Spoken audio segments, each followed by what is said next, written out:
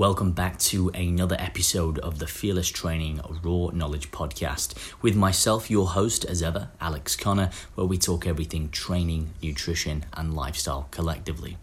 First up, as always, the Fearless Training United Academy is exclusively available for all of you now, 24/7, anywhere in the world. It is the Netflix of fitness, guys. Subscribe at any time, cancel at any time, doubt you will. Lots and lots of key information educating you on how to control, understand, and manipulate your training and nutrition to improve your body composition once and for all. And you can get off the hamster wheel and stop being and falling prey to a lot of the misconceptions out there. Links are in the bio as always, guys. Any questions or queries, let me know. Okay, so my guest this week is Dr. Michael Grandner, and he is a sleep specialist, and he believes that healthy sleep is necessary for good health, and sleep is important for cardiovascular health, obesity, diabetes, and psychological well-being. And that is what we delve into today. He has a plethora and a multitude of experience, knowledge. He works with a variety of organizations and very well-established institutions regarding sleep. We have some very, very thought-provoking conversations. Sleep is something that I am incredibly interested in. As I spend more and more time within the realms of health and fitness, I realize how important it is, and it never ceases to amaze me of the research and the findings and how it can affect every single part of the body. And to give you an idea of what we go into in this episode is we look at the research that Michael focuses on. We look at sleeping for athletes versus general populations. We look at the most common problems that affect sleep and how to remedy and fix them. A lot of them are a lot simpler than we think. We also talk about Matthew Walker's Why We Sleep. It gets a mention in there too, a book that I've recommended to a lot of my clients, and I've popped out there on my social media a few times within my vlogs too. Again, a value-packed episode, guys. I really think you're going to love this one. I certainly did. Definitely a round two on the cards with Michael and perhaps some of his fellow researchers too. And the last thing to mention, guys, if you want more information from myself, you like my content, you like what I do, make sure you leave a rating and a review on iTunes, Spotify, or any platform you are listening it on right now. It helps the channel grow. It helps us spread this better information. And for those of you who are unaware, I also upload 4 YouTube videos a week, this one included. I'm very active on Instagram and other social media, putting out quality information, all for you, so you can improve your health, lifestyle, body composition, etc. Okay, guys, without further ado, please enjoy this recent conversation between myself and Dr. Michael Grandner.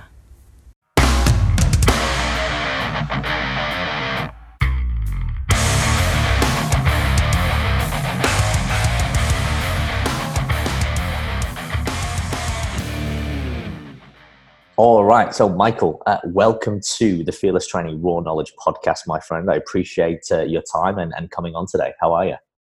Great. Thanks for having me. I think this is a great chance to talk to people and really help make a difference with real people.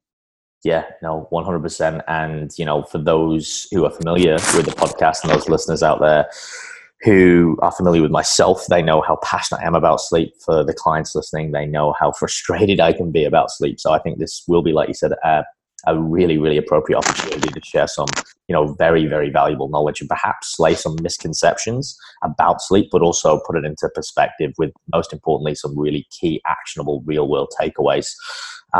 So, Michael, first of all, perhaps for those who are not aware about you and who you are and what you do, could you tell us how you got into the field that you're currently working in, or why you're passionate about it, and how you actually help people move forward and improve their sleep? So yeah, I started working in this field, way back in college, where I didn't know this was a job that someone could have. I just knew sleep was really interesting to learn about.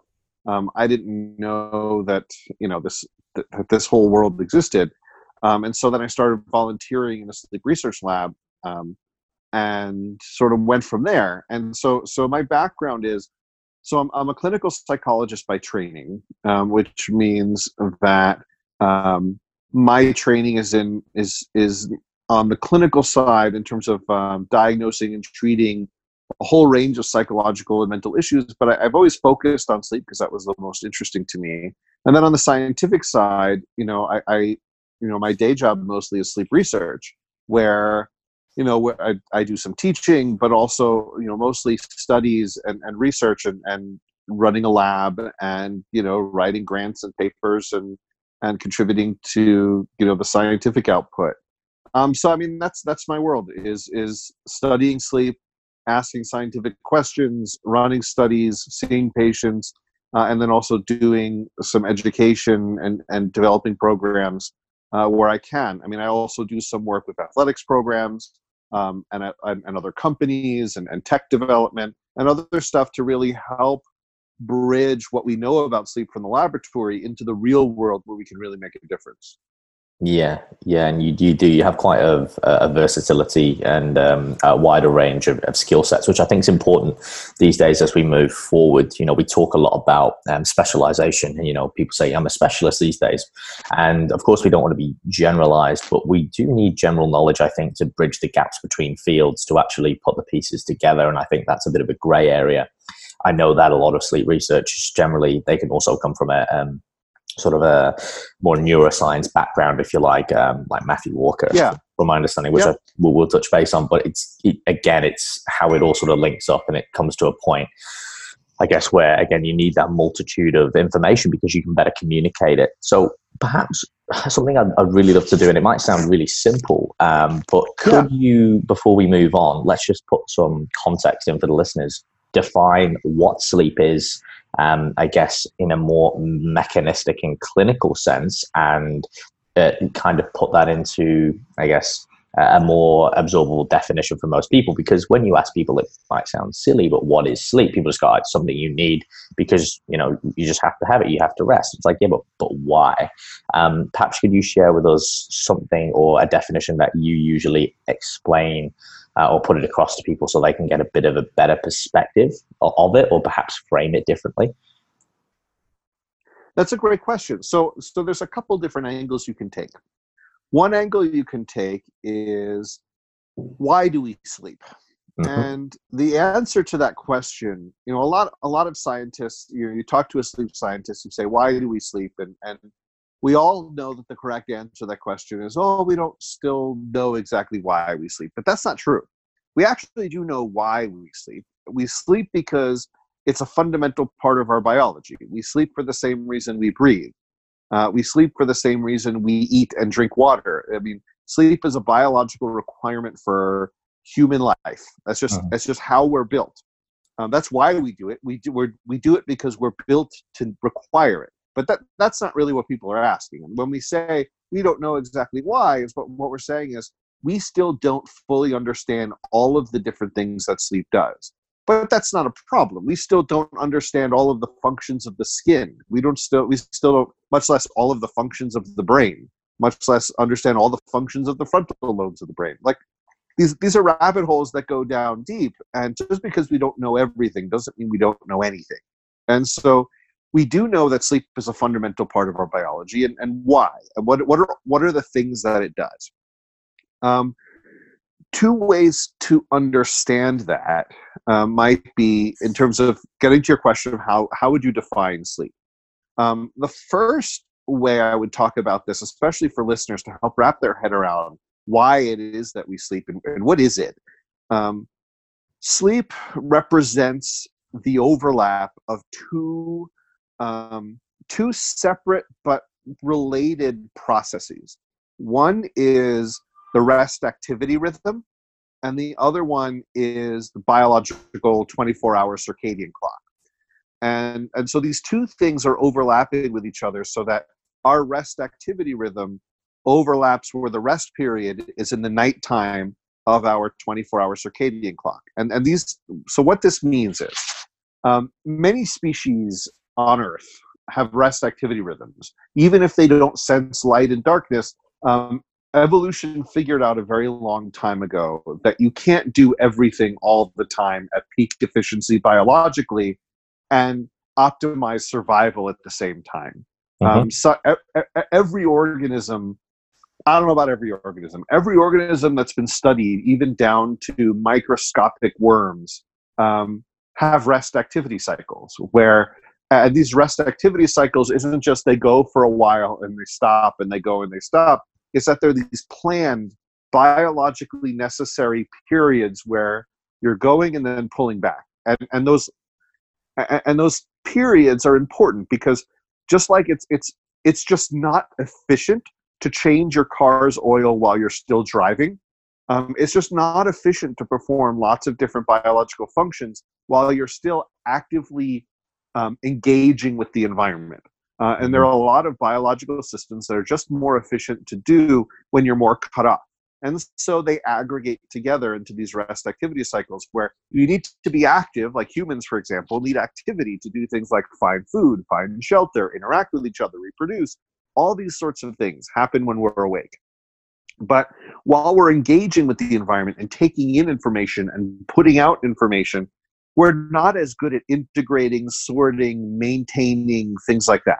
We're not, when the stores open and the customers are in the halls and the cashiers are at the register, we're not optimally functional at restocking shelves too.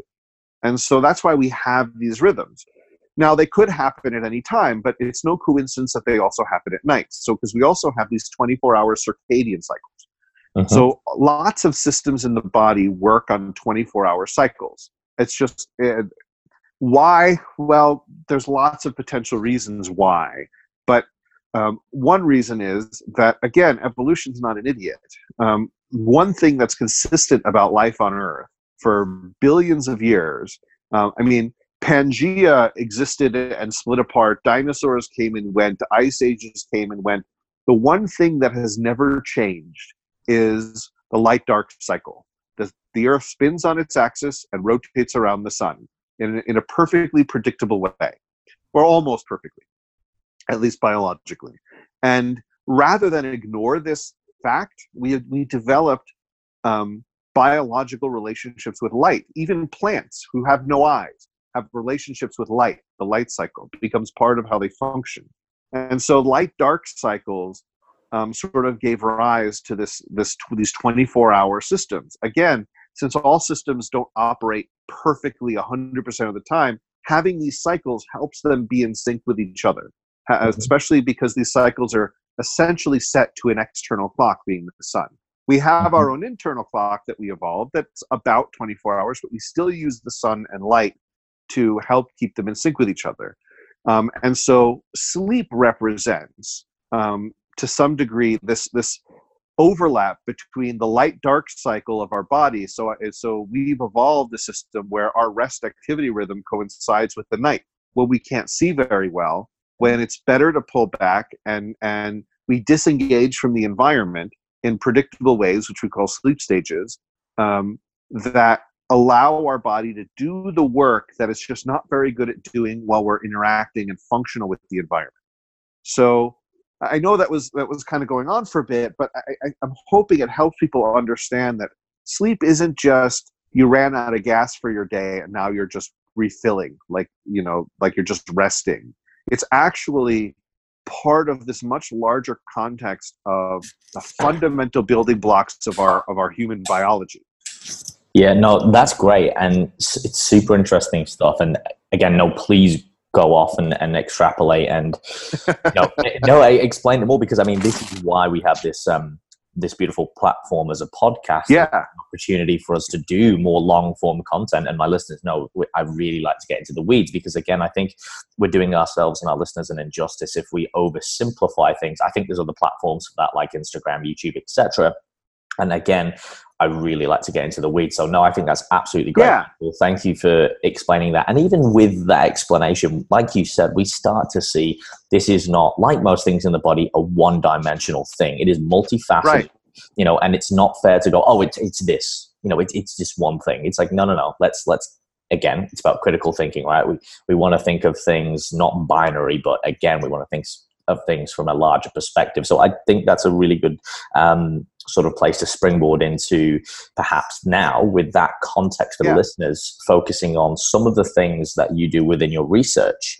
And that is the interrelation between behavioral aspects and how they actually affect other systems and processes in the bodies, like cardiovascular disease, diabetes, obesity, etc.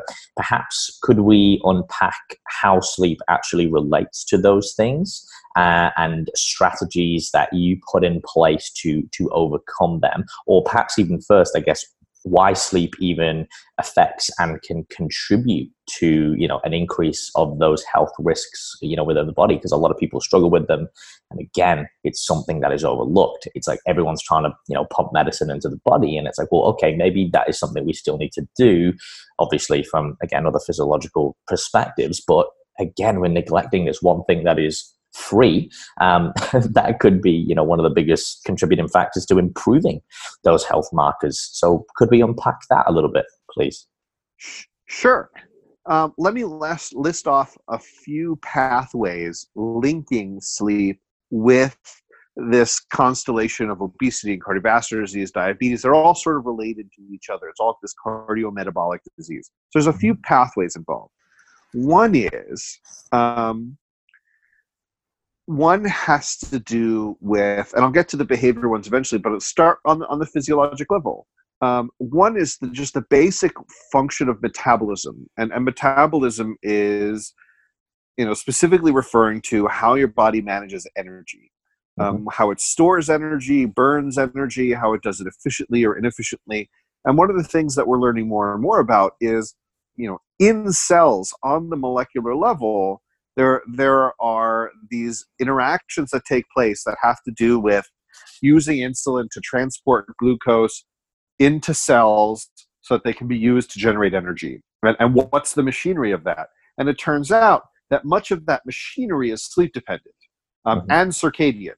So, for example, cells are built to take in more energy during the day. That makes sense. Yeah. You're when you're supposed to be asleep, you're not supposed to be having to react quickly to things. So that's so you're optimizing glucose transport for different times of the day, and that involves the insulin system. So insulin being the hormone that secreted by your pancreas, and one of the main things that insulin does is it helps bring the glucose into the cells so it can be used as energy. Without insulin, the glucose is just floating around there in your bloodstream, not being able to be used. And that's why people with diabetes have a high blood sugar, because the high blood sugar means there's all this sugar floating around in your blood. You don't have either your cells, it's too much for your cells to even use, or your insulin's not working right. So that's where this blood sugar comes from. So one of the things, some of the things that sleep does, and also how this is tied into the nighttime version parts of circadian rhythms, it not only helps optimize your cell's ability to just process energy efficiently at the molecular level, it's also that whole system that involves insulin sensing and secretion and sensitivity on cells. All that whole system is related to sleep-wake, where sleep helps maintain that system so it runs properly. It was discovered about 15 years ago now, or maybe almost 20 years ago now, that if you take a young, healthy person with no medical history who looks perfectly healthy, and if you want to make them look like they're diabetic, sleep deprive them for a few days, and then measure the insulin and glucose in their blood, they start looking like they're becoming diabetic. And that's because you're disrupting that system. I mean, the good news was that after they gave those people 2 nights of good sleep, they recovered and they looked back to normal. But I think it speaks to the importance of the glucose insulin system. Another important system that's involved here is inflammation. So we think of it, so inflammation is a key aspect of the immune system. And when most people think of the immune system, they think of fighting disease, right? That when we think of the immune system, we think of targeting bacteria and viruses and foreign agents in our blood. And that's a very important part of the immune system. And it's one of the main things the immune system does. But the immune system is also has a very, very important function that is not that. And that is regeneration and repair So our body is constantly under stress when it's interacting with the environment. It's just because it's like we're going out into a blizzard. The world pelts us with things, whether it's things we're breathing in, or we're eating, or as we exercise, it exerts energy, and like an injury happens, and we grow, and every cell in our body has a life cycle where it's born and it lives, and sometimes it separates and reproduces, sometimes it dies, and we need to have a system that manages that. How does our body know when a cell needs to be deleted and what it needs to be replaced with? How does our body know where to build new blood vessels, or expand them, or contract them, or to grow new muscle, or like all of these things that are dynamically happening in our body? So it's constantly growing and changing. It's the immune system that plays a very critical role here, because that's what's telling our body where to grow, how to repair, when a cell needs to be marked for deletion. Like all of that stuff is part of the immune system. And there's a reason why we're told to sleep and lay down when we're sick, because sleep and the immune system are very closely tied to each other. So when you're not sleeping well, and you're not sleeping enough, and sometimes if you're even oversleeping and sleeping too much under other normal circumstances, your immune system gets thrown out of whack. And what will happen is your body is not able to heal and repair itself properly on a fundamental level, which means that the blood vessels in the cardiovascular system, which is highly sensitive to fluctuations in the immune system, it doesn't work as well. So that's another pathway as an immune system. Other ones are things like sympathetic nervous system. So your fight or flight response. There's a whole biology underlying this. And how your body regulates the sympathetic nervous system is also highly sleep dependent. And so you can show, for example, that 24-hour patterns in blood pressure. First of all, sleep is supposed to lower your blood pressure for very important reasons that are tied with the sympathetic system. And when you're under extra stress, that doesn't work as well, and it can lead to more heart disease. Another one is the potential of changes in lipids and fats in your blood. So the liver, which manufactures all the cholesterol for your body. So most people think of cholesterol as an inconvenience and stuff in their food, where most of the cholesterol in your blood doesn't come from food. It comes from your liver. And your liver creates it. And evolution never really had a problem of too much cholesterol until very recently. Instead, we try and protect our cholesterol because it's one of the main ingredients in rebuilding cells. Cell membranes, especially, is cholesterol. So we always want to have a steady supply so our body can rebuild and repair itself properly. Now, and it looks like when you look at the liver itself has a timing system where it tries to optimize the production of these cholesterols to help repair cells, timed to when the immune system wants to be building it, specifically at night during sleep, for example. And by disrupting sleep, you might be disrupting this whole system. Another one, and I'll list one or two more just to give people an idea that there's actually a wide range of things here. Another one is metabolic hormones. So like leptin, which is very important in satiety and reward processes from food, and ghrelin, which is a hormone secreted in your stomach that has to do with hunger. Both of those can get disrupted.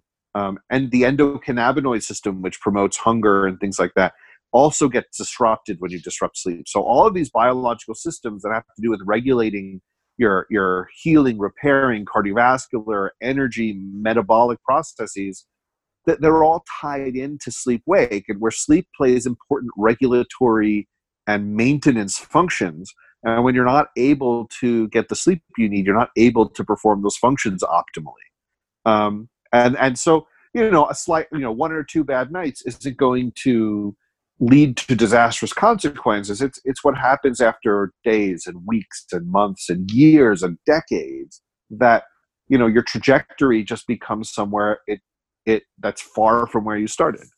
And then on the behavioral side, there's a few really important things. One is fatigue. Fatigue leads you to have less energy.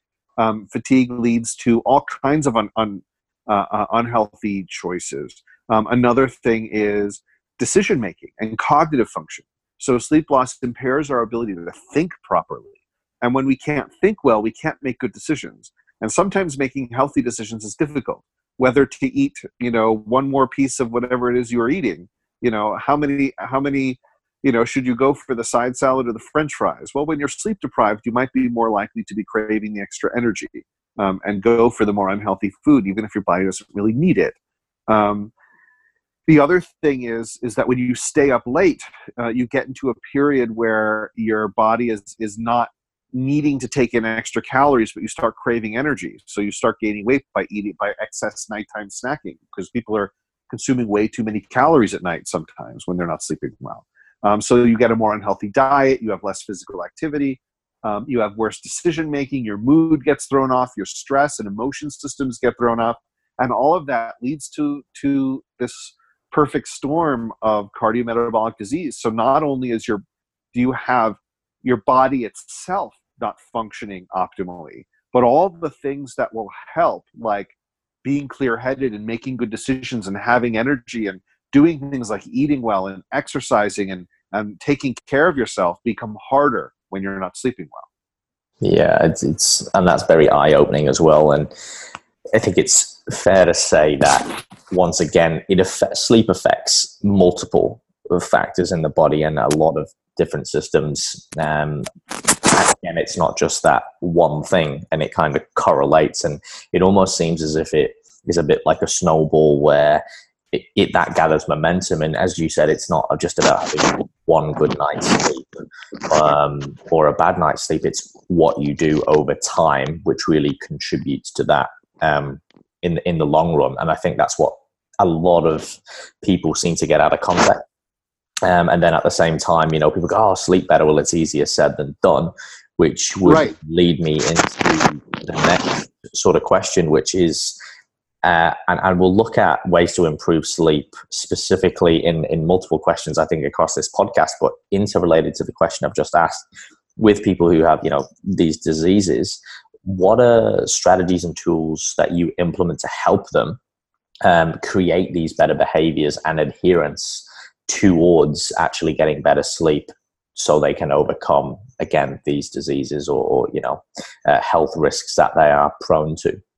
And I think like just quickly, the one you mentioned it there, the biggest one is people who work night shifts. They are obviously really susceptible. They often show that they're usually overweight, diabetic or on borderline of it, amongst other things, because again, the ghrelin, the leptin levels and hormonally, they are just completely set up wrong. So perhaps, I know we could use that as an example, but please elaborate on, and perhaps use some real life examples as well with people that you've worked with for the listeners. Sure. So when I think about this question, I really think of this as a 3-step approach, where step 1 is sleep disorders. Like if you've got a sleep disorder, you need to get it treated. And so the most common sleep disorders are insomnia and sleep apnea, but there are others too. And the reason this is first is twofold. One, most people with sleep disorders still don't know it. They don't know that they have a sleep disorder. So identifying them is actually a critical missing piece to a lot of these questions. I mean, I'm sure a lot of people listening to this podcast are saying, I wish I could get better sleep. Give me some tips. And they try every tip in the world, and it's not fixing things because they have a sleep disorder that's been undiagnosed and untreated. So I think, so the first issue is that it's undertreated. But the other thing is that if you have an untreated sleep disorder, it's hard for anything else to help. It's like if you have, you can give people all of the exercise tips you want, but if they've got a sprained ankle, none of that stuff is really going to be helpful until they get that ankle fixed, right? Yeah. So I mean, the worst part of it is with sleep, most people don't even know they have that sprained ankle. So I want to give people a little bit of insight as to how do you know if you have a sleep disorder. First of all, I want to let them know that if you didn't know it, there's a whole specialty of sleep specialists. There's MD sleep specialists. They mostly focus on sleep apnea, but they know a lot of other stuff too. And then there's the PhD sleep specialists which I am. We mostly focus on insomnia, though again, we work with everything too. So for sleep apnea, it's actually shockingly common. About 1 in 5 men over age 30 probably has at least mild sleep apnea, according to the most recent data. And it's maybe 1 out of 15 women also over age 30. Just most of them don't get diagnosed. A good rule of thumb in terms of sleep apnea is that there's 8 key risk factors, and if you've got more than 2 of these, you're at high risk for having sleep apnea. So I'm going to go through the list. So the acronym is STOP BANG. So STOPBANG. S is for snoring. T is for tiredness during the day, especially if you have trouble keeping your eyes open during the day when you should be awake. Like if you're someone who falls asleep at the drop of a hat, you can't watch a movie because you're falling asleep, especially those sorts of people, that's extreme daytime sleepiness. So the O is for observed apneas. So if anyone's ever seen you stop breathing during the night, or if you've ever caught yourself waking up out of breath or gasping, that's the O. You got the O. P stands for pressure. So that's high blood pressure. So if you have high blood pressure, there's another point. So that's STOPBANG. So B stands for body mass index. Over 33. A stands for age, over 50. N stands for neck circumference. So if you've got a wide neck, so for men, if it's, especially more than like that's 17 and a half inches, more than 17-ish inches.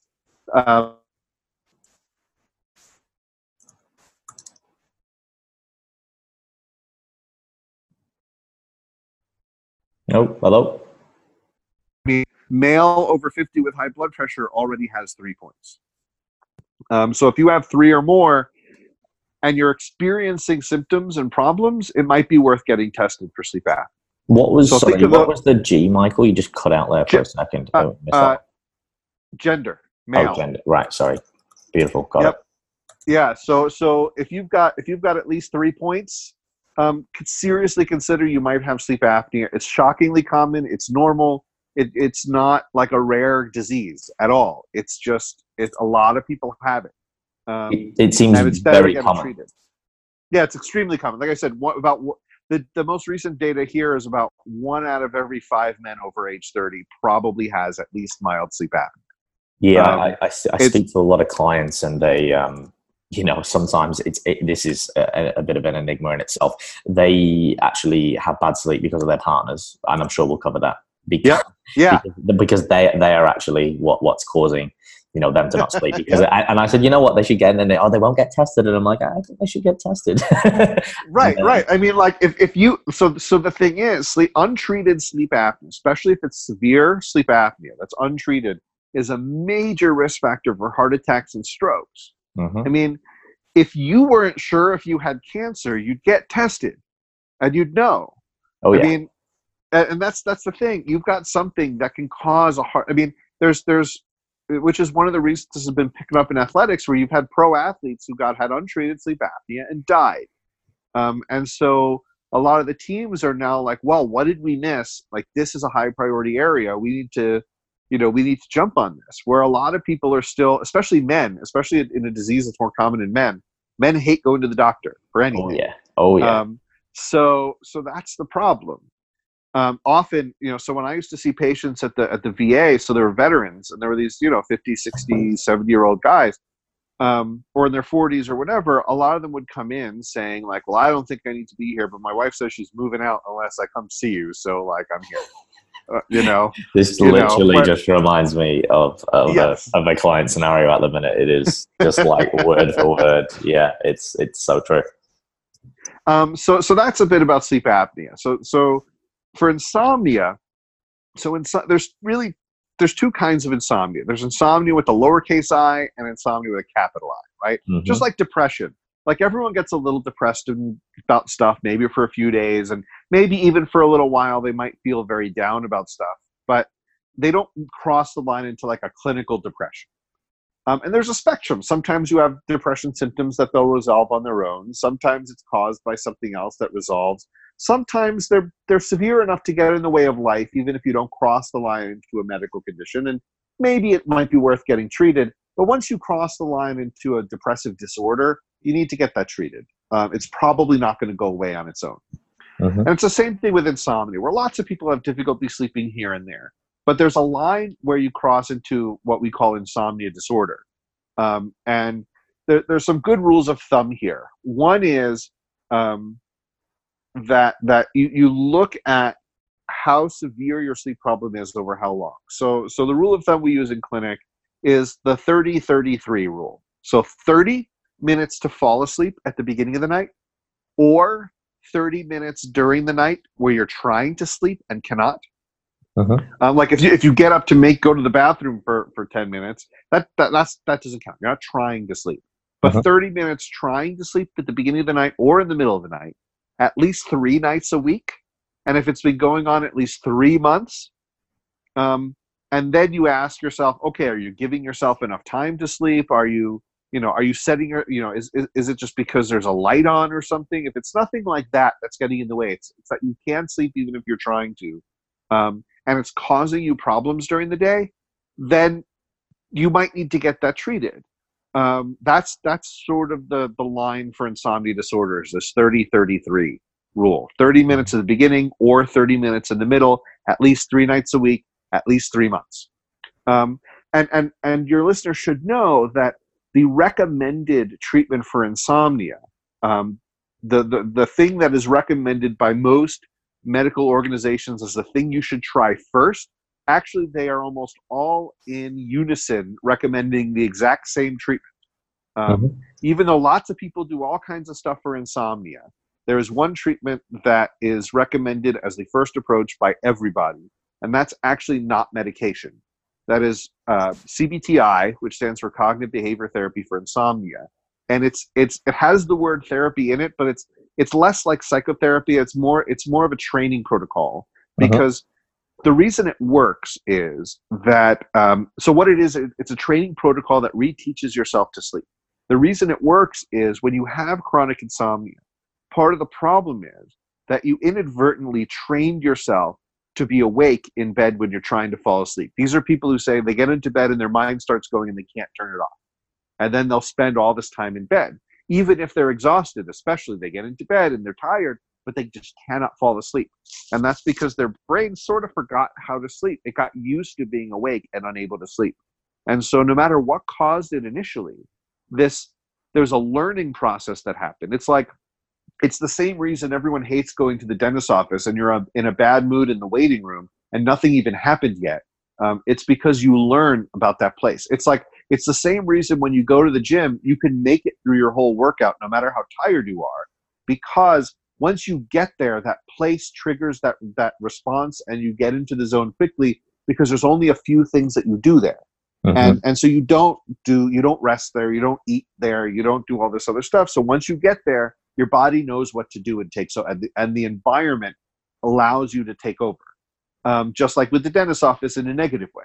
But what happens in the bed is supposed to do that for sleep. You're supposed to get into bed, and the bed's supposed to be the place where you sleep, and it becomes a trigger for sleep. But for many people, it's the opposite, where they get into bed and it sort of becomes, so people get into bed and they're like, well, I don't know if I'm going to be able to fall asleep or not. I might not. Maybe I probably won't. That is a signal that a learning process happened in the wrong direction. And so what CBTI does is it's essentially a training protocol where you reteach the brain to sleep in bed. It's actually one of the things I tell patients, it's a lot more like physical therapy than psychotherapy. But you need to have someone who's trained in how to do it. And there's directories online where you can find people and you can ask people if they know CBTI. It's different from there's CBT for depression and CBT for anxiety. CBT for insomnia is its own thing. It's much more of a training than like a therapy. Just letting people know that's out there. And it doesn't have the side effects that a lot of the medications have. It doesn't carry a lot of the same risks. And it actually does work head to head against the medications.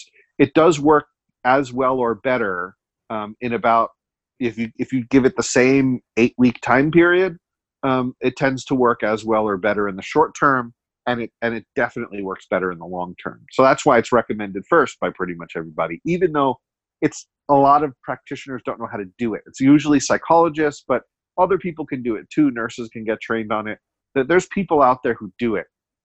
If you're having trouble finding somebody, so you could get a referral to someone locally. I mean, if you're looking to see, there's a couple directories out there. Actually, there's one website, the website is just cbti.directory, which is hosted by Michael Perlis at the University of Pennsylvania, where he's put together a list of all the people he knows who does this. I don't know how international the list is. I know it's international. So if you're in Australia, right? Correct. Yeah, in Australia, Australia is one of the best places in the world for this. There's people at a number of different places around Australia. So Monash has a great program. Flinders has a great program. Adelaide. I mean, there's Sydney. There's a bunch of great programs. A lot of them are university affiliated because it's a lot of times it's researchers doing this. It's a very science-based approach. Sure. But there's people out in the communities. If you have trouble finding people, you'll have, your users will have access to my email in any kind of show notes or whatever you have. I'll give out my email, and anyone who says, hey, I listened to you on this thing, how the heck do I find somebody? I'm happy to write back and help people find people. Anyway, so that's CBTI. So that's CBTI. There are other medications. Some of them are shown to be more helpful than others. But that's a whole other can of worms. There's also melatonin. So the thing about melatonin is melatonin usually does not work to fix insomnia, because the way melatonin works, it's more of a circadian rhythm thing. It's a day-night thing. Your body produces melatonin when it's nighttime. So if you take it during the day, it won't really have an effect because your body knows it's not nighttime. If you take it right around bedtime, it often has very little effect because your body already knows it's nighttime. If you're to take it around the transitions can help shift your night earlier or later, but it generally, for people with sleep problems, it doesn't tend to do a lot. It can make sleep quality better. It could help you fall asleep a little faster. But if you have an insomnia disorder, it's probably not going to be enough to treat it. I just want people to know that, because I get people showing up in my clinic all the time saying like, oh, I took melatonin, it didn't work. And I could say, I could have told you that. Like it might help more minor issues, but it's not an insomnia treatment. No, I think a lot of people are looking for that quick fix. Yeah, so that's sleep disorders. There's also restless legs and other sleep disorders. So it might be worth getting those checked out. So the second thing so the first thing is the sleep disorders. The second thing is removing barriers to sleep. So you've treated any disorders you have, but you're still having problems. So what are some ways that you can fix sleep problems? So one is, there's lots of the stuff you'll see online. So I'm not going to dwell on like the stuff that anyone can Google. Sure.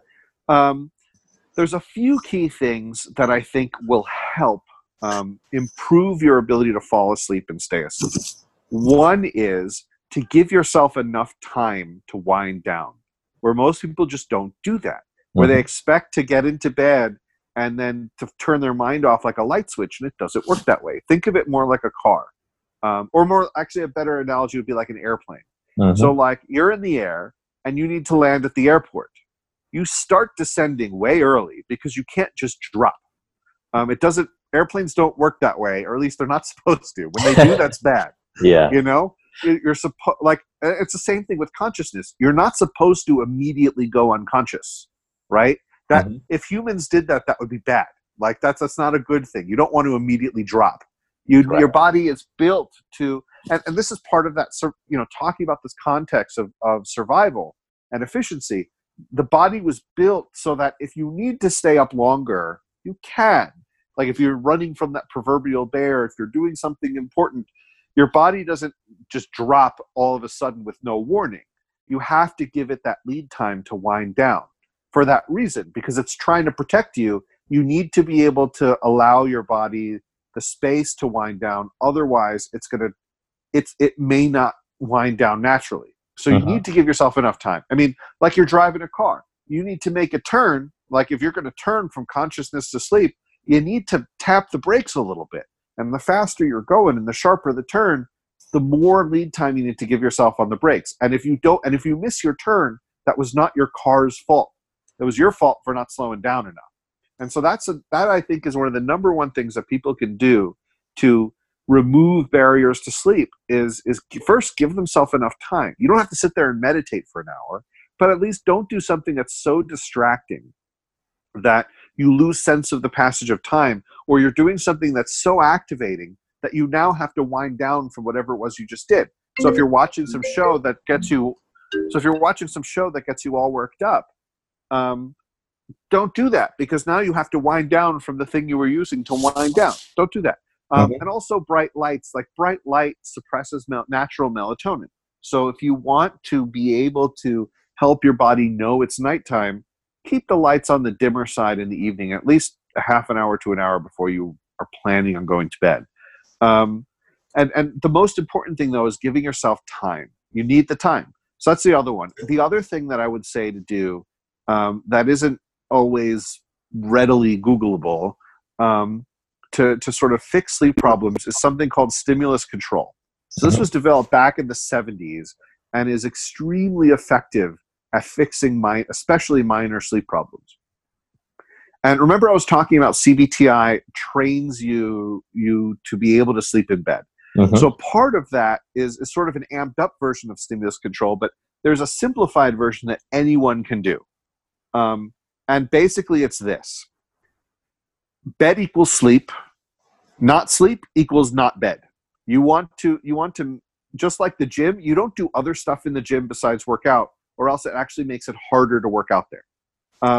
Just like you don't do anything in bed besides sleep. Sex is fine, but except for that, nothing else besides sleep if you can help it. And what that'll do is it helps pair the bed with sleep so thoroughly that even if you are a little worked up or stressed or whatever, or you wake up in the middle of the night and in a panic about something, you can calm yourself back down and get back to sleep. And so the way to do this in practice is, if you don't think that sleep is going to happen if you get into bed, don't get into bed. Wait until you think sleep is coming. If you're pretty sure you're able to fall asleep, get into bed. If you're not sure if you could fall asleep or not, get into bed. Don't wait. But give yourself a half an hour. If you're awake for more than a half an hour, it's not happening. Get up and reset. I don't care how long you reset for. It could be 5 minutes, could be an hour. But whatever it takes to get to that point where you think it's worth trying again, do it. But don't spend more than a half an hour at any stretch awake in bed. Even if you're going to be awake for 3 hours, fine, be in bed for half an hour, get up. And if you want to try again, go back. But don't be in bed for more than a half an hour at a time. I mean, it's not about 29 minutes versus 31 minutes. It's about a ballpark of about a half an hour. I mean, you could be laying in bed for 15 minutes and then the voice in your head says, this is not happening. I'm not falling asleep right now. I'm too awake. Get up then. You're not doing yourself any favors by laying in bed. And most importantly, you do this in the middle of the night too. If you wake up and are not falling back to sleep, get up, get out of bed. And then you'll say, well, what if I sleep less? I'll be more tired the next day. My answer is, good.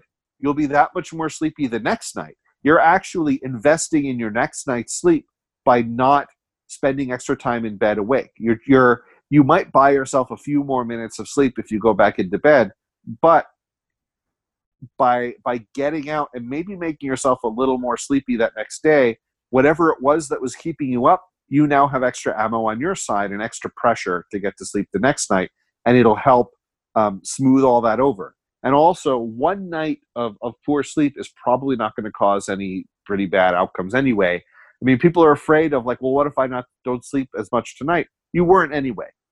Tonight is what it is. What you want to do is you don't want to make the problem worse. And that's a surefire way to create an insomnia where you didn't have one. And it's if you can't sleep, you don't get out of bed. Yeah, because then you're associating the bed with no sleep. What are your thoughts on awake? Reading as well? Because I know a lot of people like to read in bed. What are your experiences with that? So two thoughts about that. One is, for some people, getting out of bed is a problem. Sometimes it's something as dumb as, I have a dog, and if he hears me get up in the middle of the night, he's up, and I got to take him out, and then my night's over. Or it could be someone who's like, look, it's painful for me to get up, or it might be dangerous because it's too dark and I don't want to bump into anything. So what I say is, look, if you're going to be in bed, what you want to do is not send yourself mixed signals as to whether it's a sleep opportunity or not. You want to make it clear that when you're in bed not trying to sleep, you couldn't fall asleep if you wanted to, which usually means sitting up, usually means you're not under the blanket, it usually means your head's not on a pillow, and if preferably, optimally, you're not even in the part of the bed that you sleep in. So maybe you're at the side of the bed, or the foot of the bed, or something. So you can do that. And reading in bed is probably better than something like watching TV, because reading, it requires your eyes. When your eyes start nodding and your head starts bobbing, like when you're reading, you'll notice that, and that's a sign to go to sleep. But when you're looking at screens and stuff, you don't always notice. So of all the activities to do in bed, reading, I think, is probably the most harmless. And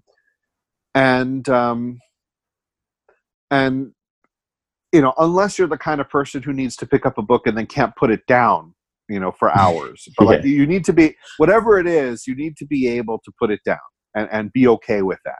So some people can watch one episode of a show and put it down. Some people can't. Reading is probably the best, but for some people it's not optimal. So it's not necessarily for everybody. Yeah. So first was sleep disorders. Then it was fixing all the minor sleep problems you have, mostly by setting yourself up for success rather than trying to micromanage it, really. Then the third thing is optimizing. And so what if you sleep fine? Could you sleep better?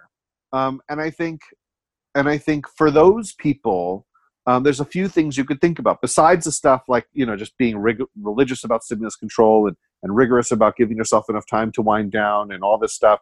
Other things to think about is maybe napping during the day. A brief nap might actually improve performance.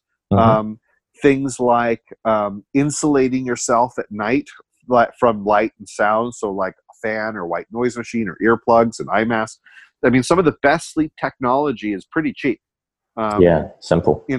And they work. So they can help. So when people say I wake up during the night,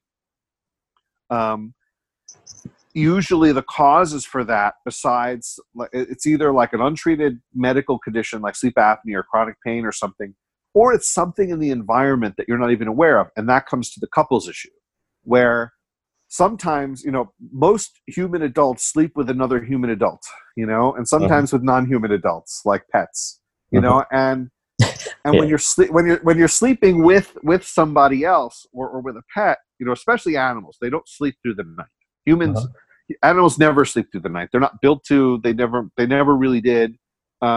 And so they'll move around a lot more during the night anyway. And even a bed partner, every time they roll over, you might feel it. So, I mean, it seems like in looking at the data, the actual sleep you get is better when you're sleeping alone, but your perception of the quality of your sleep tends to be better when you're not alone. And it just goes to the humans as being social animals. But if you have a bed partner who's tossing and turning and has their own sleep problem, it'll cause a sleep problem for you. And so a lot of people, that's why a lot of people will sleep in separate beds, even if it's in the same room. Or you have like these split kings where it's a king size frame, but it's really two twin XLs where they don't have to interfere with each other. So there might be a way to optimize that, but I would also say, like, look, if your bed partner's causing you problems, grab them by the ear and drag them in, because they're not they can create insomnia for you by continually waking you up and making it harder for you to fall back to sleep. Yeah, correct. And it's just an ongoing problem, I guess. Yeah. And there's actually some great data coming out of Monash, actually. There's a researcher in Monash who's been looking at couples-based CBTI for insomnia. And that a lot of times the insomnia impacts both members of the couple, even if only one person has it. And they're showing that involving couples actually helps. There's already over a decade worth of data with sleep apnea, that bringing the spouse in, bringing the other person in helps, because it helps create the support system. Because people are sleeping together and the sleep problem is shared, and so getting involved, I would say, is a great thing. Yeah, I think that's a really important point as well, because again, it's such an intimate thing, even with your partner, that you're sleeping, that you need to acknowledge it again, not just from the standpoint of support, but also I think even just the actual, knowledge itself. If your partner understands what it is you're going through, what you're diagnosed with, what, the strategies are, then like you said, they can help actually, I guess hold you accountable to that, and perhaps, prevent or again, imply or implicate any of the knowledge that gets administered, whether it's through CBTI, etc., or even, again, I think another one, which is, again, these are the little things that slip through the cracks. Your partner might be someone who reads or is on their laptop in bed. You're trying to sleep when they're on their laptop. Right. That affects you. It's kind of a little bit selfish, where it might be like, hey, you just need to have these conversations, obviously in an adult way, where look, this is not acceptable, or this needs to be a place of sleep. Even though you're working, I sleep at this time. And a lot of partners, they have different jobs, they have different time schedules. Sometimes a partner gets in at night, oh, bam, then you're woken up. It's like, oh, God damn, So I think those are really important points. I really like how you broke that down into 3 parts as well, because I think, again, it's not a one-word answer, and a lot of people are going about it wrong. They're trying to do the whole Band-Aid approach, where it's like, I think we need to get to the root cause of the problem first, if there is one, with, like you said, a sleeping disorder, and then work back or forward from that point. So I think that's really great. Yeah, and I think it really helps to break it into, look, if you have a sleep disorder, none of that other stuff is going to matter. Get that treated first. Then, okay, if you don't have a sleep disorder, then you can start fixing these problems. And even if you're sleeping pretty okay, there's a way to make it better. Just like with diet. Like if you have, if you've got an eating disorder, like get that fixed. Or a metabolic condition, like deal with that. But if you're otherwise in the normal range and you want to eat better, there's all kinds of ways to do that. And let's say your diet is fine. Could you even optimize it further? Well, maybe. And so that's, rather than people jumping straight to optimization, well, what if that's not where they're at? And then they try these optimizing methods that fail. Well, that's because they're in the wrong spot. The other thing you mentioned about people coming in, that comes back to what you're talking about with shift work. I mean, that goes to this issue, what we were talking about of fixing problems. For a lot of times with shift workers, the problem is they're trying to sleep during the day when the body on the circadian pattern is not really wanting to sleep, especially if they're sometimes sleeping during the day and sometimes at night. Their body has a hard time adjusting to it. So the sleep they're getting tends to be more shallow and less restorative. And so, I mean, the only thing you can really do besides recommend that people pick a part of the day for sleep and stick with it and help your body fix that time as their sleep time and not move it, but that becomes practically hard. But what you can do, for example, is just insulate that time as much as possible, make it as dark as possible, as quiet as possible, use earplugs if possible, all those sorts of things to protect your sleep. The other thing that'll happen is where you wake up will play a big role. So that's why most people, when they have an awakening in the first hour or 2 of the night, they'll probably fall asleep pretty quickly again, or they might not even remember those awakenings. Whereas if you're waking up after, 3, 5, or 6 hours, and sometimes you have a hard time getting back to sleep, there's actual biological reasons for that have to do with you're just dissipating your sleep pressure and around times you'll have normal awakenings, or some people have a harder time going to sleep then. And that's normal. But if you're going to plan an interruption for your sleep, don't plan it in the second half of the night, is what I'm saying. Yeah, no, again, I guess the little things as well go a long way that people are overlooking, and they're too quick to reach for, medicines, which I would like to touch base on a little bit later. But before we do, I'd like to sort of transition into the biggest mistakes and misconceptions about sleep, apart from some of the things we've already sort of vicariously covered. When you work with people, or things that you see on social media, might be people when you're interacting, when you're giving seminars, symposiums, etc.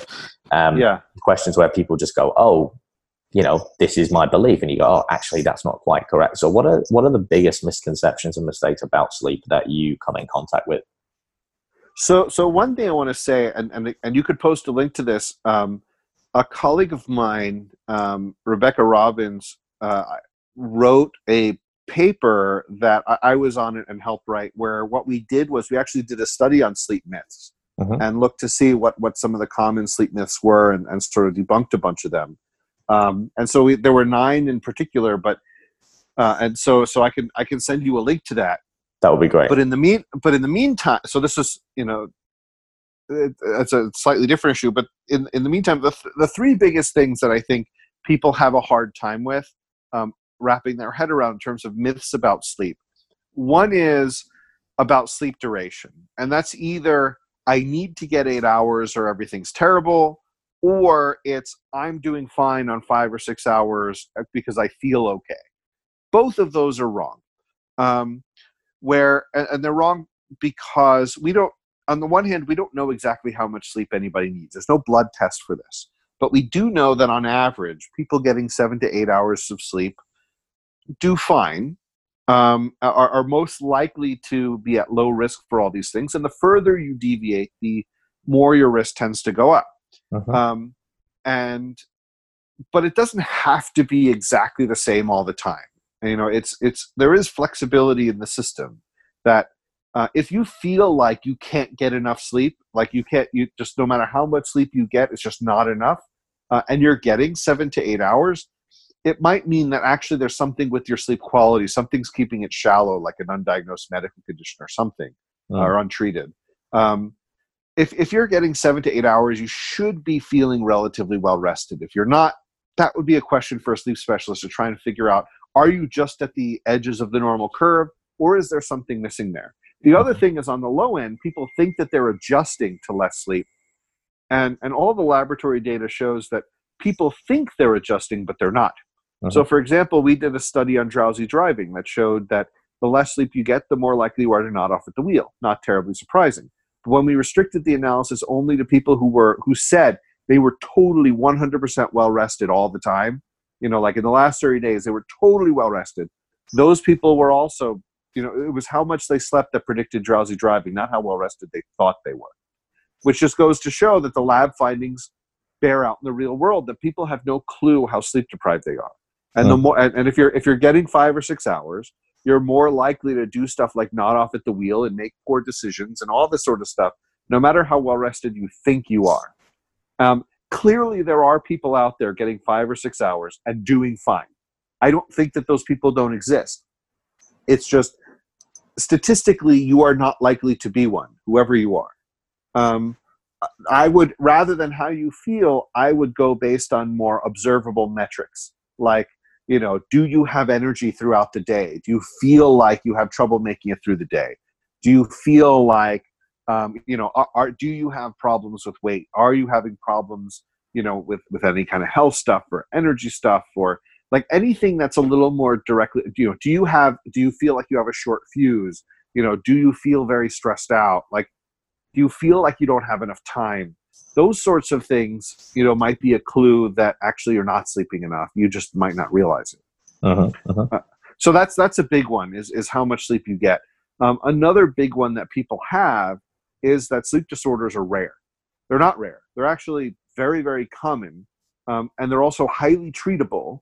And most people I see in my clinic, they're like, wow, I wish I saw you 10 years ago.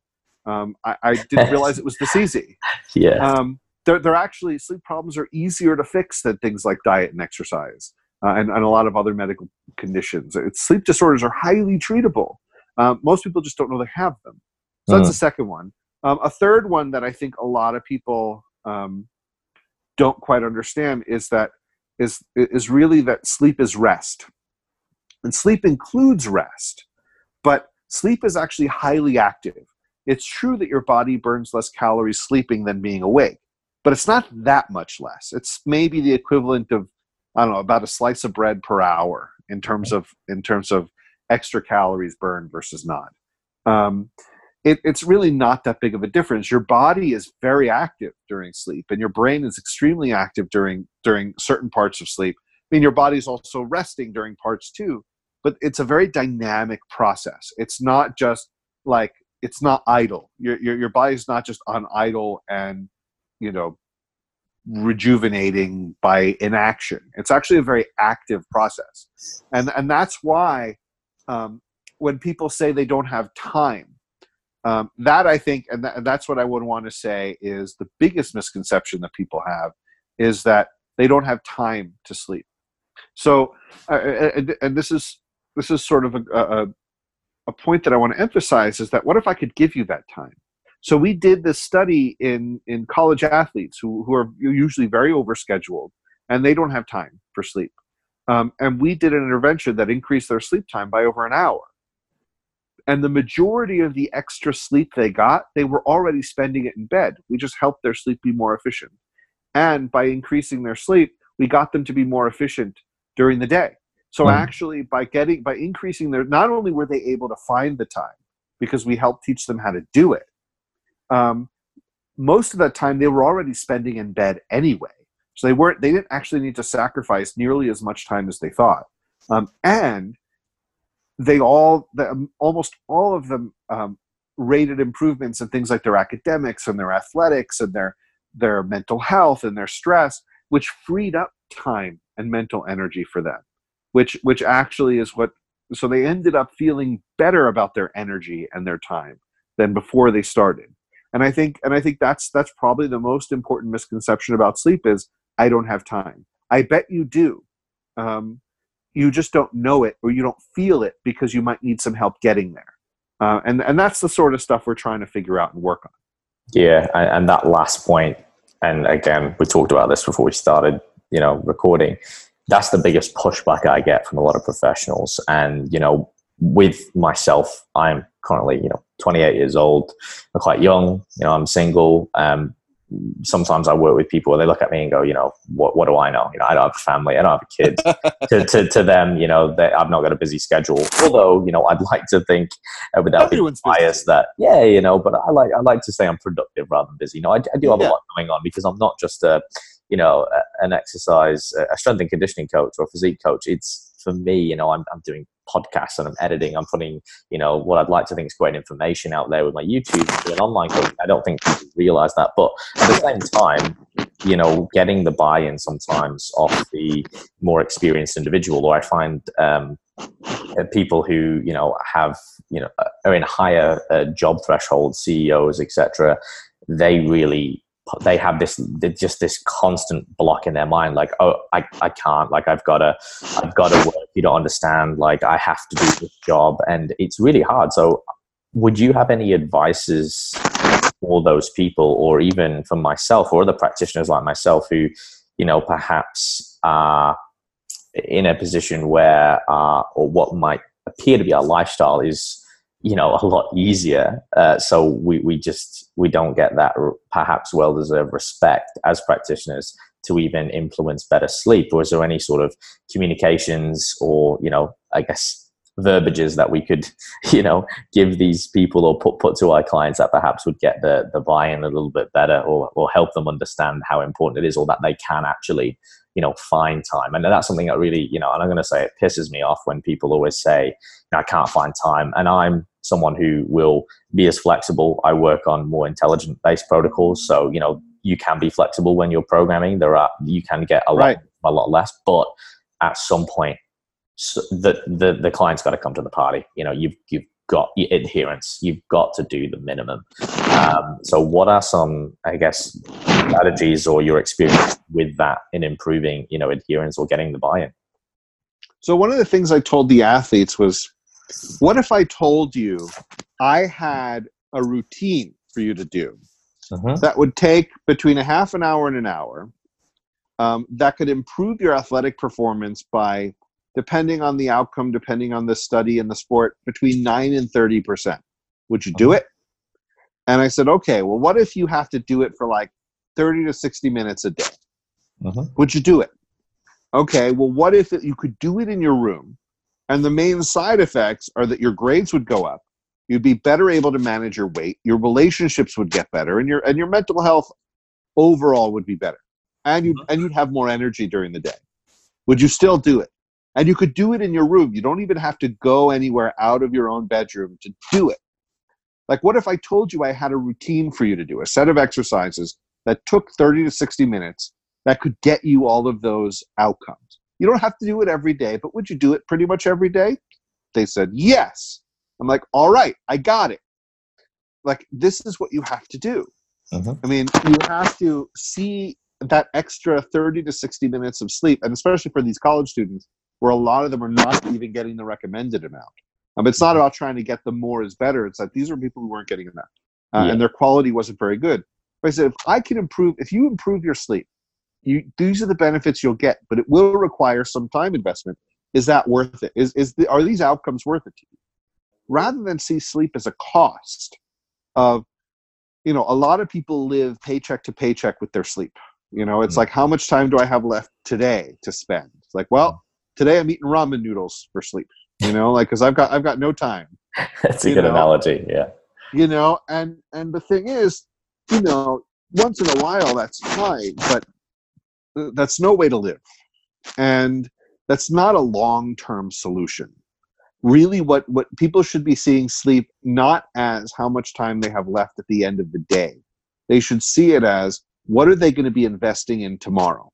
Mm-hmm. So, I mean, I see my own sleep when I'm deciding, okay, when am I going to go to bed? It doesn't have to do with how much time do I have left at the end of today and how much I have to do, because there's always more to do. It's how efficient and productive and clear-headed do I need to be tomorrow? Mm-hmm. Where it's really about the next day. Tonight's sleep is about tomorrow. It's not about today. And I think that's a change in mindset, where people see sleep as how the number of hours they have left after they're finished, but nobody's ever finished. And so, at least not in our society. And so that's why we need to see this separately. And I think that the thing about dying is it's you don't take a get good sleep or else, where I think for some people that helps, where it's like, well, if you don't get enough sleep, you're at risk for Alzheimer's disease, and you're at risk for diabetes and heart attacks, and you're going to die sooner, and all this stuff. And while that might be true, that's from a behavior science perspective, that's not very motivating. No. Telling people that if you smoke you're going to die doesn't lead many people to quit smoking. No. The truth is, life is much more complicated than this, and it's not about telling people you need to eat your vegetables or else. It's, who do you want to be? Like, who is it that you're trying to become? Who is it that you're trying to embody? What are your values? What do you want to say that you did? And what is going to get you closer to being that person, or to doing those things that will define success for you? What behaviors bring you closer to success? And what behaviors pull you away farther from success? What behaviors lead you closer to the person you want to be? And which ones pull you further away? And when you see sleep as a facilitator of success, as an investment in efficiency and productivity, when you see sleep as something that you have control over, that can help make your life better and help improve all the things you actually care about, then it's not about how much time do I have left. It's about, what am I willing to invest in myself, in my future, and in my success? Mm-hmm. And everyone has a finite amount of time and resources, but we get to choose. Where 20 years ago, someone taking an hour out of their workday to go to the gym in the middle of the day was seen as a bad worker. Now they're seen as somebody who takes their health seriously, and that's okay. Yeah. And if anything, it's encouraged. And we budget time around it because it's enough of a priority. And I think we need to see sleep the same way. Not that we all need to take an hour out of the middle of the workday to do it, but maybe at the end of the day, it's time to put the laptop down, or it's time to put your phone down. Are you going to invest in yourself or not? Especially since the show doesn't care if you watch one more episode of it. It's not offended if you turn it off. Mm-hmm. Your work will be there tomorrow. It's not going anywhere. And you there's no way to finish everything and be done. You get to decide when you're done. And you might actually be able to be more efficient tomorrow if you give yourself a little more lead time to go to sleep today. And that's how I would turn it around. Yeah, and that's powerful stuff, because I think it's almost the inverse of what most people's thought processes are, as you've just explained. It's the fact that if you actually make more time for better sleep, that in turn could actually help you achieve all of those things which are actually causing the disturbance of sleep, which in itself is probably one of the most ironic facts, I think, about the whole sleep scenario, where that's the first thing, as we've talked about, to go with a lot of people, busy professionals or not. Everyone just sees sleep as an inconvenience rather than an investment. And they're like, yep, don't need that. That's the first thing to go. It's like, well, you wouldn't do that with oxygen purely based on the fact that you just can't. Like, that's the beautiful thing, right? Like, if you try to do that with oxygen or food, like, you can do it with food, you can do it with a lot of factors, but you can't do that with oxygen. Right. I mean, people do this with food. It's the same thing. They say, I'll eat healthier when my life is a little less stressful. Yeah. Like when I have more money, whatever. But that never happens. No. It never comes. We always find a reason to push it off. And if someone comes up to you that says, I know my diet isn't good, but I'm not going to make any changes now because I don't have time. I don't have time to eat healthy. Well, 20 years ago, that was a valid excuse. Now we've got all kinds of solutions for meal prepping, and there's all kinds much more readily available healthy foods now than there was. And it's not a valid excuse anymore. And we're just not quite there yet with sleep, but it's the same thing. We make that excuse that I'll eat healthier when I have more time. Yeah, but that's not really a valid excuse anymore. And it's the same thing with sleep. Actually, if you ate healthier now, you'd be better off. Correct. There's a way.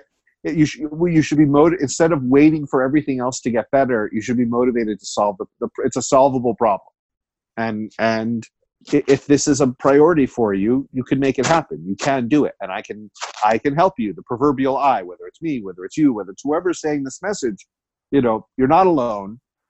We can all help each other figure out a way to make this work. I mean, nobody, like you're right. Nobody says, I'm going to start drinking clean water once I have more free time. Like, that sounds stupid. Yeah. Like, and we know that because it's just, with sleep, it's a little easier to put it off. But what we don't realize, we get into the cycle where poor sleep is feeding bad productivity, which is feeding poor sleep, which is feeding stress, which is feeding more poor sleep. And sometimes it's the sleep that you need to change first before you change the stress and all these other things. And they'll feed back in the system the way you want it to. Sure. I think another good example of that is, sorry, I'm just getting a bit of movement on the mic there. I don't know what happened to my headset. I don't know. Let me see. Let me unplug it and plug it back in. How's that? Yeah, that's better. So it was like a ruffling or something. Cool. Yeah, sorry. No, you're right. Is Sean Acor's Happiness Advantage, where he talks about how people are constantly putting happiness on the horizon, and I think this is the correlation with a lot of these behavioral aspects too. It's like people are kind of I'll be happy when I get this job, I get that, or I'll sleep better when, I'll eat better when. But like you said, with technology, it's not acceptable anymore. And there's something that I try to preface with a lot of clients is that, what I look for now with people I want to work with is an attitude. It's not necessarily an actual, physical attribute. People go, you want to work with athletes or something. It's like, no, I rather work with someone who is willing to apply and change, behavioral aspects. That is all I ask for, because I think when you have someone who is willing to change, you can achieve great things no matter what. I mean, you can have the best setup in the world, the best, intelligence, you can have the best genetics, you can have the best lifestyle, but if you are not willing to apply yourself, it is all kind of in vain within that respect. So some great points there. Sorry, go on. I don't mind holding your hand through the process as long as you're willing to go through it with me. Correct. Exactly. And I think that is something that is highlighted more and more. The more I work in the industry, from what I can see and again, I'll use a really simple perspective for the listeners. There are two types of people, not really, but again, if I just had to categorize it, again, I'm just oversimplifying here, so excuse me. And people will say, how come Joe or Monique and Jeremy got results? I'm like, well, they followed protocol and they still had challenges, they still had adversity. They just decided that, like you said, they decided who they wanted to become, and they made a change. And I find that, you get to a point with a lot of people, if you are pushing up against a wall, and they either evolve or they stay the same. They go back, and, and perhaps that's not the right time for them. But when people decide to make that change and they go, enough is enough, that is when change occurs. And again, it's a simple thing to say. It's a very complicated task to achieve, I think, for a lot of people. Something I'd like to touch base on now, and we kind of mentioned it there a little bit, is perhaps the actual negative outcomes of more acute sleep deprival. So, people think, I didn't get one night of sleep, and people think, oh my God. I'm going to tie this up a little bit into a multi-part question. And that is then also, Matthew Walker's Why We Sleep. I know that's been very popular on the market, but I know that based on some literature that I follow, apparently some of the claims and the inferences weren't quite correct, and it's left people a little bit like, oh, actually, maybe that's not quite right, and they're a little bit over scared, shall we say, versus, again, some outliers. So people think, I'm that person who can get away with 3 to 6 hours sleep or whatever it is. Maybe slay that myth if that is an actual genetic mutation, what we know about it. I'll give a real life example. I actually do work with there's a personal trainer in my facility, and he literally gets 4 or 5 hours sleep. He is perfectly healthy. He is never tired. This is based on what he's telling me and what I can observe. He's sharp. And I'm like, wow. And in the back of my mind, I'm thinking, is he one of these people, or is it, he doesn't have biphasial sleep based on what he's telling me. I don't think he naps in the afternoon. So I'd love to kind of unpack that. So I guess first, acute negative outcomes of sleep, the reality of it. Matthew Walker's Why We Sleep, whatever you have to say on that. And then again, whether these outliers or these genetic phenoms exist, if you will. So for the first part of the question, if you're coming from a place of strength where your sleep is relatively good, 1 or 2 nights of poor sleep is not going to impair your performance very much. It's sort of like just like with diet. If you have a healthy diet on average, and you eat, a bacon cheeseburger, you are not going to die. Like you're not going to gain 20 pounds, and your metabolism is not going to be all out of whack. You might feel a little crummy for a little while, but you're okay. You'll be fine. If you've eaten like crap for the last month and then you eat that, your body's just going to be worse, right? And so that's how it is with sleep. It's sort of like it's a lot like diet, where if you're coming from a place of strength and balance and regularity and you're generally fine, a little bit of dysregulation is you're adaptive, and you can regain your footing easily enough. You might feel kind of crummy for a day or two, but objectively your performance probably won't be too bad. If, on the other hand, you've been depriving yourself even just a little bit at a time for days and weeks and months, the impairments are going to start accumulating over time. And then when you throw a curveball in when you're already out of balance, it's just going to push you even more out of balance. So that's what I have to say about that. Think of it like diet. Think of if your diet is generally healthy, 1 or 2 days of not eating well isn't going to throw you off too much. But if your diet is generally unhealthy, first of all, 1 to 2 days of eating well isn't going to fix everything. But also throwing it even more out of balance is going to have even more of an effect. So that's where I am with that. So a lot of athletes, for example, can't sleep well before a competition because they're really amped up.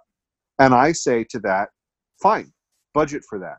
Get good sleep for your week before, knowing that those last day or two, you're not going to sleep as well, but you've banked enough good sleep that your performance won't be that impaired. So in terms of Matt's book, so Matt and I have known each other for a long time. He's we both go to the sleep conference and publish in the same journals, and well, not really. He tends to publish in better journals than me, to be totally honest.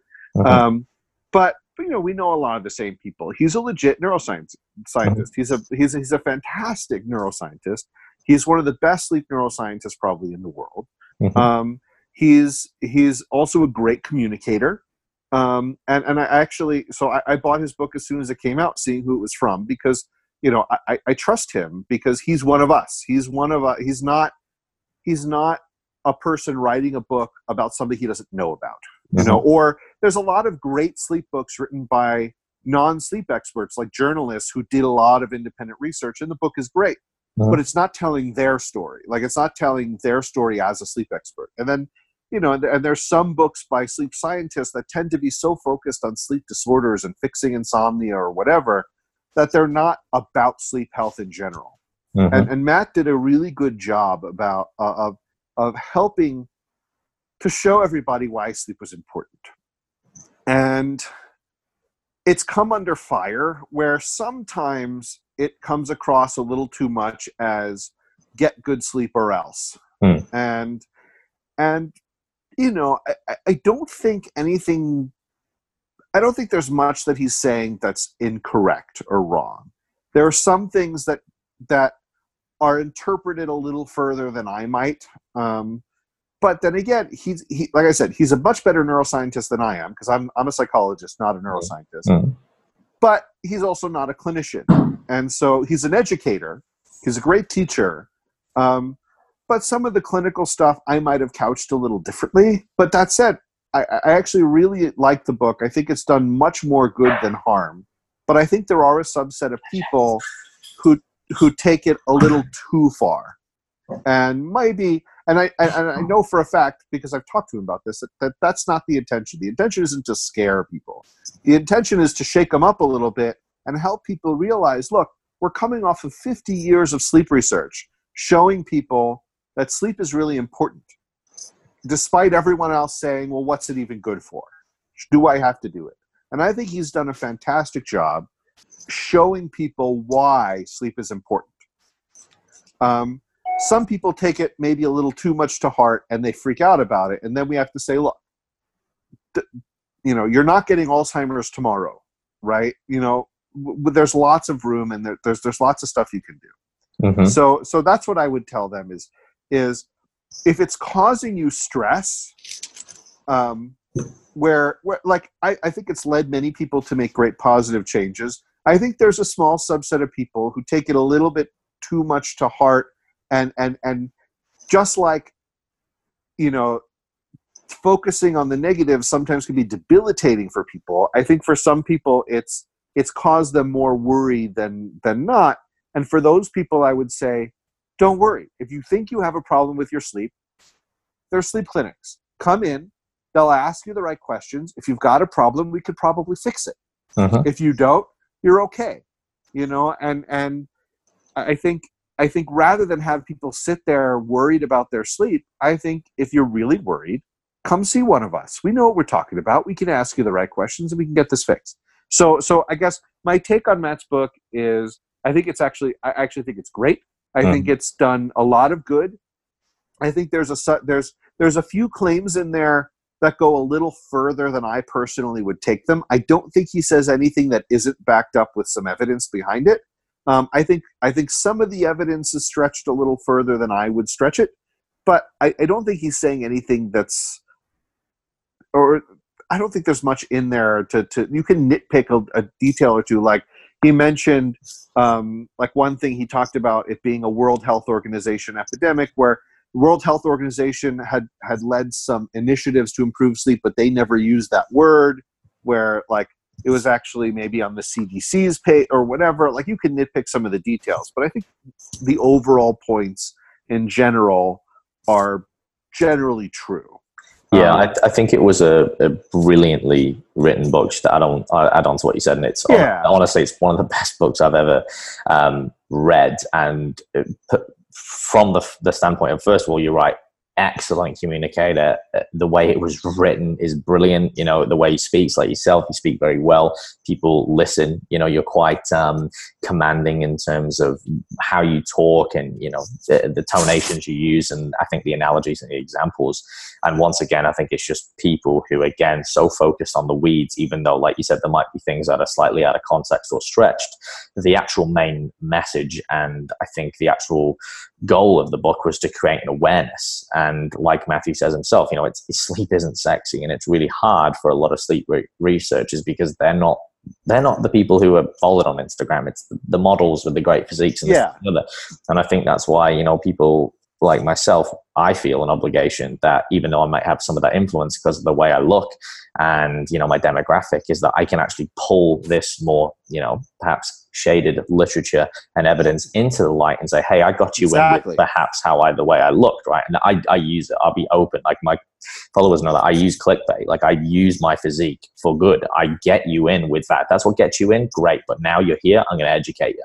And I stand by that. I stand by that, you know, and I think people will be like, oh, you know, that's not maybe the right way. And I'm like, well, ethically, like, it is, because I'm not like trapping them and then trying to sell you some, you know, something that you don't need. I'm just trying to inform you and say, hey, look, if that's what got you in, it's like people who exercise, you know, if you got into it for a vain reason because you wanted to impress girls, or, you know, you got picked on, it's like, great, but that's not the reason that will keep you going over time. Right. So yeah, I just want to back up what you said. I think that's great, and I appreciate your take on it, because again, and Matthew, someone who I've reached out to as well. I think he's still on a sabbatical at the minute, if I'm not mistaken. But yeah, again, great communicator. You can always pick things apart from the you know, the specifics. But I know that I have gifted this book to people. I have referred people onto this book purely based on the fact that it's more absorbable, I think, for a lot of, you know, I hate to use the word general population, but it is, because of the entertainment factor, and it has had a massive positive effect on their sleep, and it's improved adherence with not only, you know, the coaching that I do, but also in their everyday life. So again, it's like the placebo. If it works, it works, right? Well, not only that, it's not a textbook. It is a popular press book, and correct. People who miss the forest for the trees, I think, are missing the point. Mm-hmm. And the people who are reading it and taking sleep seriously, I think, is great. If you're reading it and it's causing you stress or worry, don't be. Find one of us, go to a sleep clinic, ask your questions, and don't sit there worried. If you have a problem, we could probably fix it. Yeah, no, 100%. And again, to back that up, and everything we've said, we'll definitely link in those, you know, studies and links towards yourself, some resources, because again, it's about not just saying the whole, you know, oh, eat healthy. Oh, great. Yeah, but you can't right. you can't just say that to people. Like, it's ambiguity. Like, yeah, but how does someone want to eat healthy? And again, it's about addressing these gray areas. So I'm aware of time, and I know we're coming to time, but before we wrap up, perhaps we might just touch on the outliers quickly, and then I have some more rapid fire, lighthearted questions. But before my final question, and we may even need a part two, because I mean, this is something that I have a growing interest in, and over my career, nutrition and sleep is just becoming something that I just really, really care about and find just super, super intricate. And I think it has such a massive correlation to health in general. So very quickly about the outliers, I can answer this quickly, that there's no blood test to know. There's some genes that have an increased likelihood of something or other. But, you know, right now we don't know. The most I could say is, if you're getting 7 to 8 hours, you don't feel like it's enough, something might be up. If you're getting 4 to 5 hours and you think that's totally fine, look for some of the signs that you might be wrong. If you don't see them, maybe you're fine, unless some of those start emerging. I mean, we don't really have a really good way. And I'm not going to be the person that says everyone needs 7 to 8 hours of sleep, because there's nothing in the universe that applies to every person. You know, not everybody needs the same amount of protein. Not everybody needs the same amount of, you know, energy. Not everyone needs the same amount of light. You know, it's hard to know. There's probably a curve, and there might be people on outliers of the curve. Yeah. Since we don't have a test to be sure, all I can say is you're probably, you know, enter the assumption that you're not an outlier. Test that assumption, and you know, but. You know, scientifically speaking, you might be. We just don't have a way to confirm it. I would just say, assume from the beginning you're not, and look for evidence for that. But if you don't find evidence for it, then maybe you are. Yeah. I mean, there certainly are genetics to sleep, to resilience. You know, some people might just be more resilient for a week or two, and then, you know, they'll suffer more of the effects. So that's how I'd answer that. Yeah, no, that's great, and I appreciate it. So moving on to some more rapid fire and lighthearted questions before. Okay, I will finish out with that. Yeah. Is again, I guess the first one is, what are the craziest things or fun facts, gimmicks perhaps, or things that people don't know about sleep that have surprised you? And it might be something quirky, it might be something simple, just over your years in research, anything that springs to mind.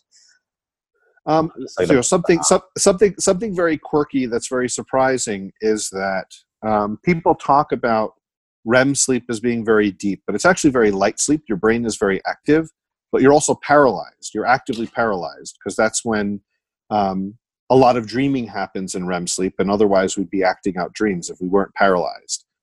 So that's sort of a weird thing. And so when people get sleep paralysis, sometimes when they wake up out of REM sleep and their body is still kind of paralyzed, even though they're awake, they can worry about that. But actually, medically, it's probably relatively harmless. It's just, the state transition didn't happen very smoothly. Yeah, no, that makes sense. And I think there's a lot of claims on. I think that's when people think they're being abducted or aliens or spirits. Yeah, and stuff is a big one for that. The second, before my last question, is can you identify a fear within your life that you've had? It might be small, big, that you've overcome, and what you learned from it. Maybe, one would be, so the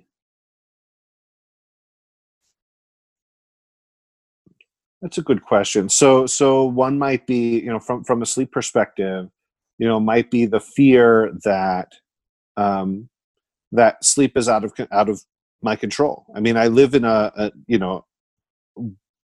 world I live in. There's a lot of people who, don't sleep very much, even though I mean, I've gotten to the point where my sleep is pretty good. But there are many years of college and grad school and stuff where there's lots of incentives for sleeping less. There's lots of pressures, and for a long time, I remember years in college, for example, when I was afraid that I'd never be able to get my sleep under control, but I was able to. I mean, and most of it is once I learned more about how it worked, I was able to do the stuff I needed to do, and the change wasn't rapid, but it eventually worked. Yeah, no, I think that's a really good one, because I think a lot of people will correlate and, sort of be able to empathize with that. And my last question, Michael, is any lasting thoughts that you want to share that, again, it might be related to sleep, it might not be, that people can do to just improve their health, well-being, and lifestyle? Yeah, I think a great point to end on is this idea that sleep it's a good thing. It's not about a threat. It's not about, get sleep or else, that it's not about a waste of time. Sleep is a good thing, and it'll help you be more productive. It'll help you be more clear-headed. It's giving your body what it wants to work as well as possible. And, it just helps tip the scales in your favor. And when you see it as an investment rather than a cost, it might change your perspective on it. Yeah, and I think that's a really appropriate way to finish what's been a really intriguing podcast, and you've been very generous with your time, and I really appreciate it, Michael. For those people who want to find out more about what you do and stay in contact, what and where are the best places? And of course, I will put all these in the show notes below as well, guys, for you all listening. Yeah, I mean, the best thing is if you just go to my website, michaelgrander.com, I've got an email list. I've got contact information on there. I'm pretty easy to get a hold of through my website. Yeah, no, fantastic. And again, I'll put all those links in below, nice and simple. And once again, Michael, thank you for your time. I know I've learned a lot. I've really been looking forward to this one as well. And I think there's a lot of myths we've slayed and a lot of great information that people can take away from this one. So thank you again for your time. And guys, for everyone listening, make sure you like, subscribe, and of course, leave a rating and a review on iTunes, and share this around with people, because I think this is something people definitely need to hear. So Michael, thank you once again for your time. I really appreciate it. All right. Thank you very much.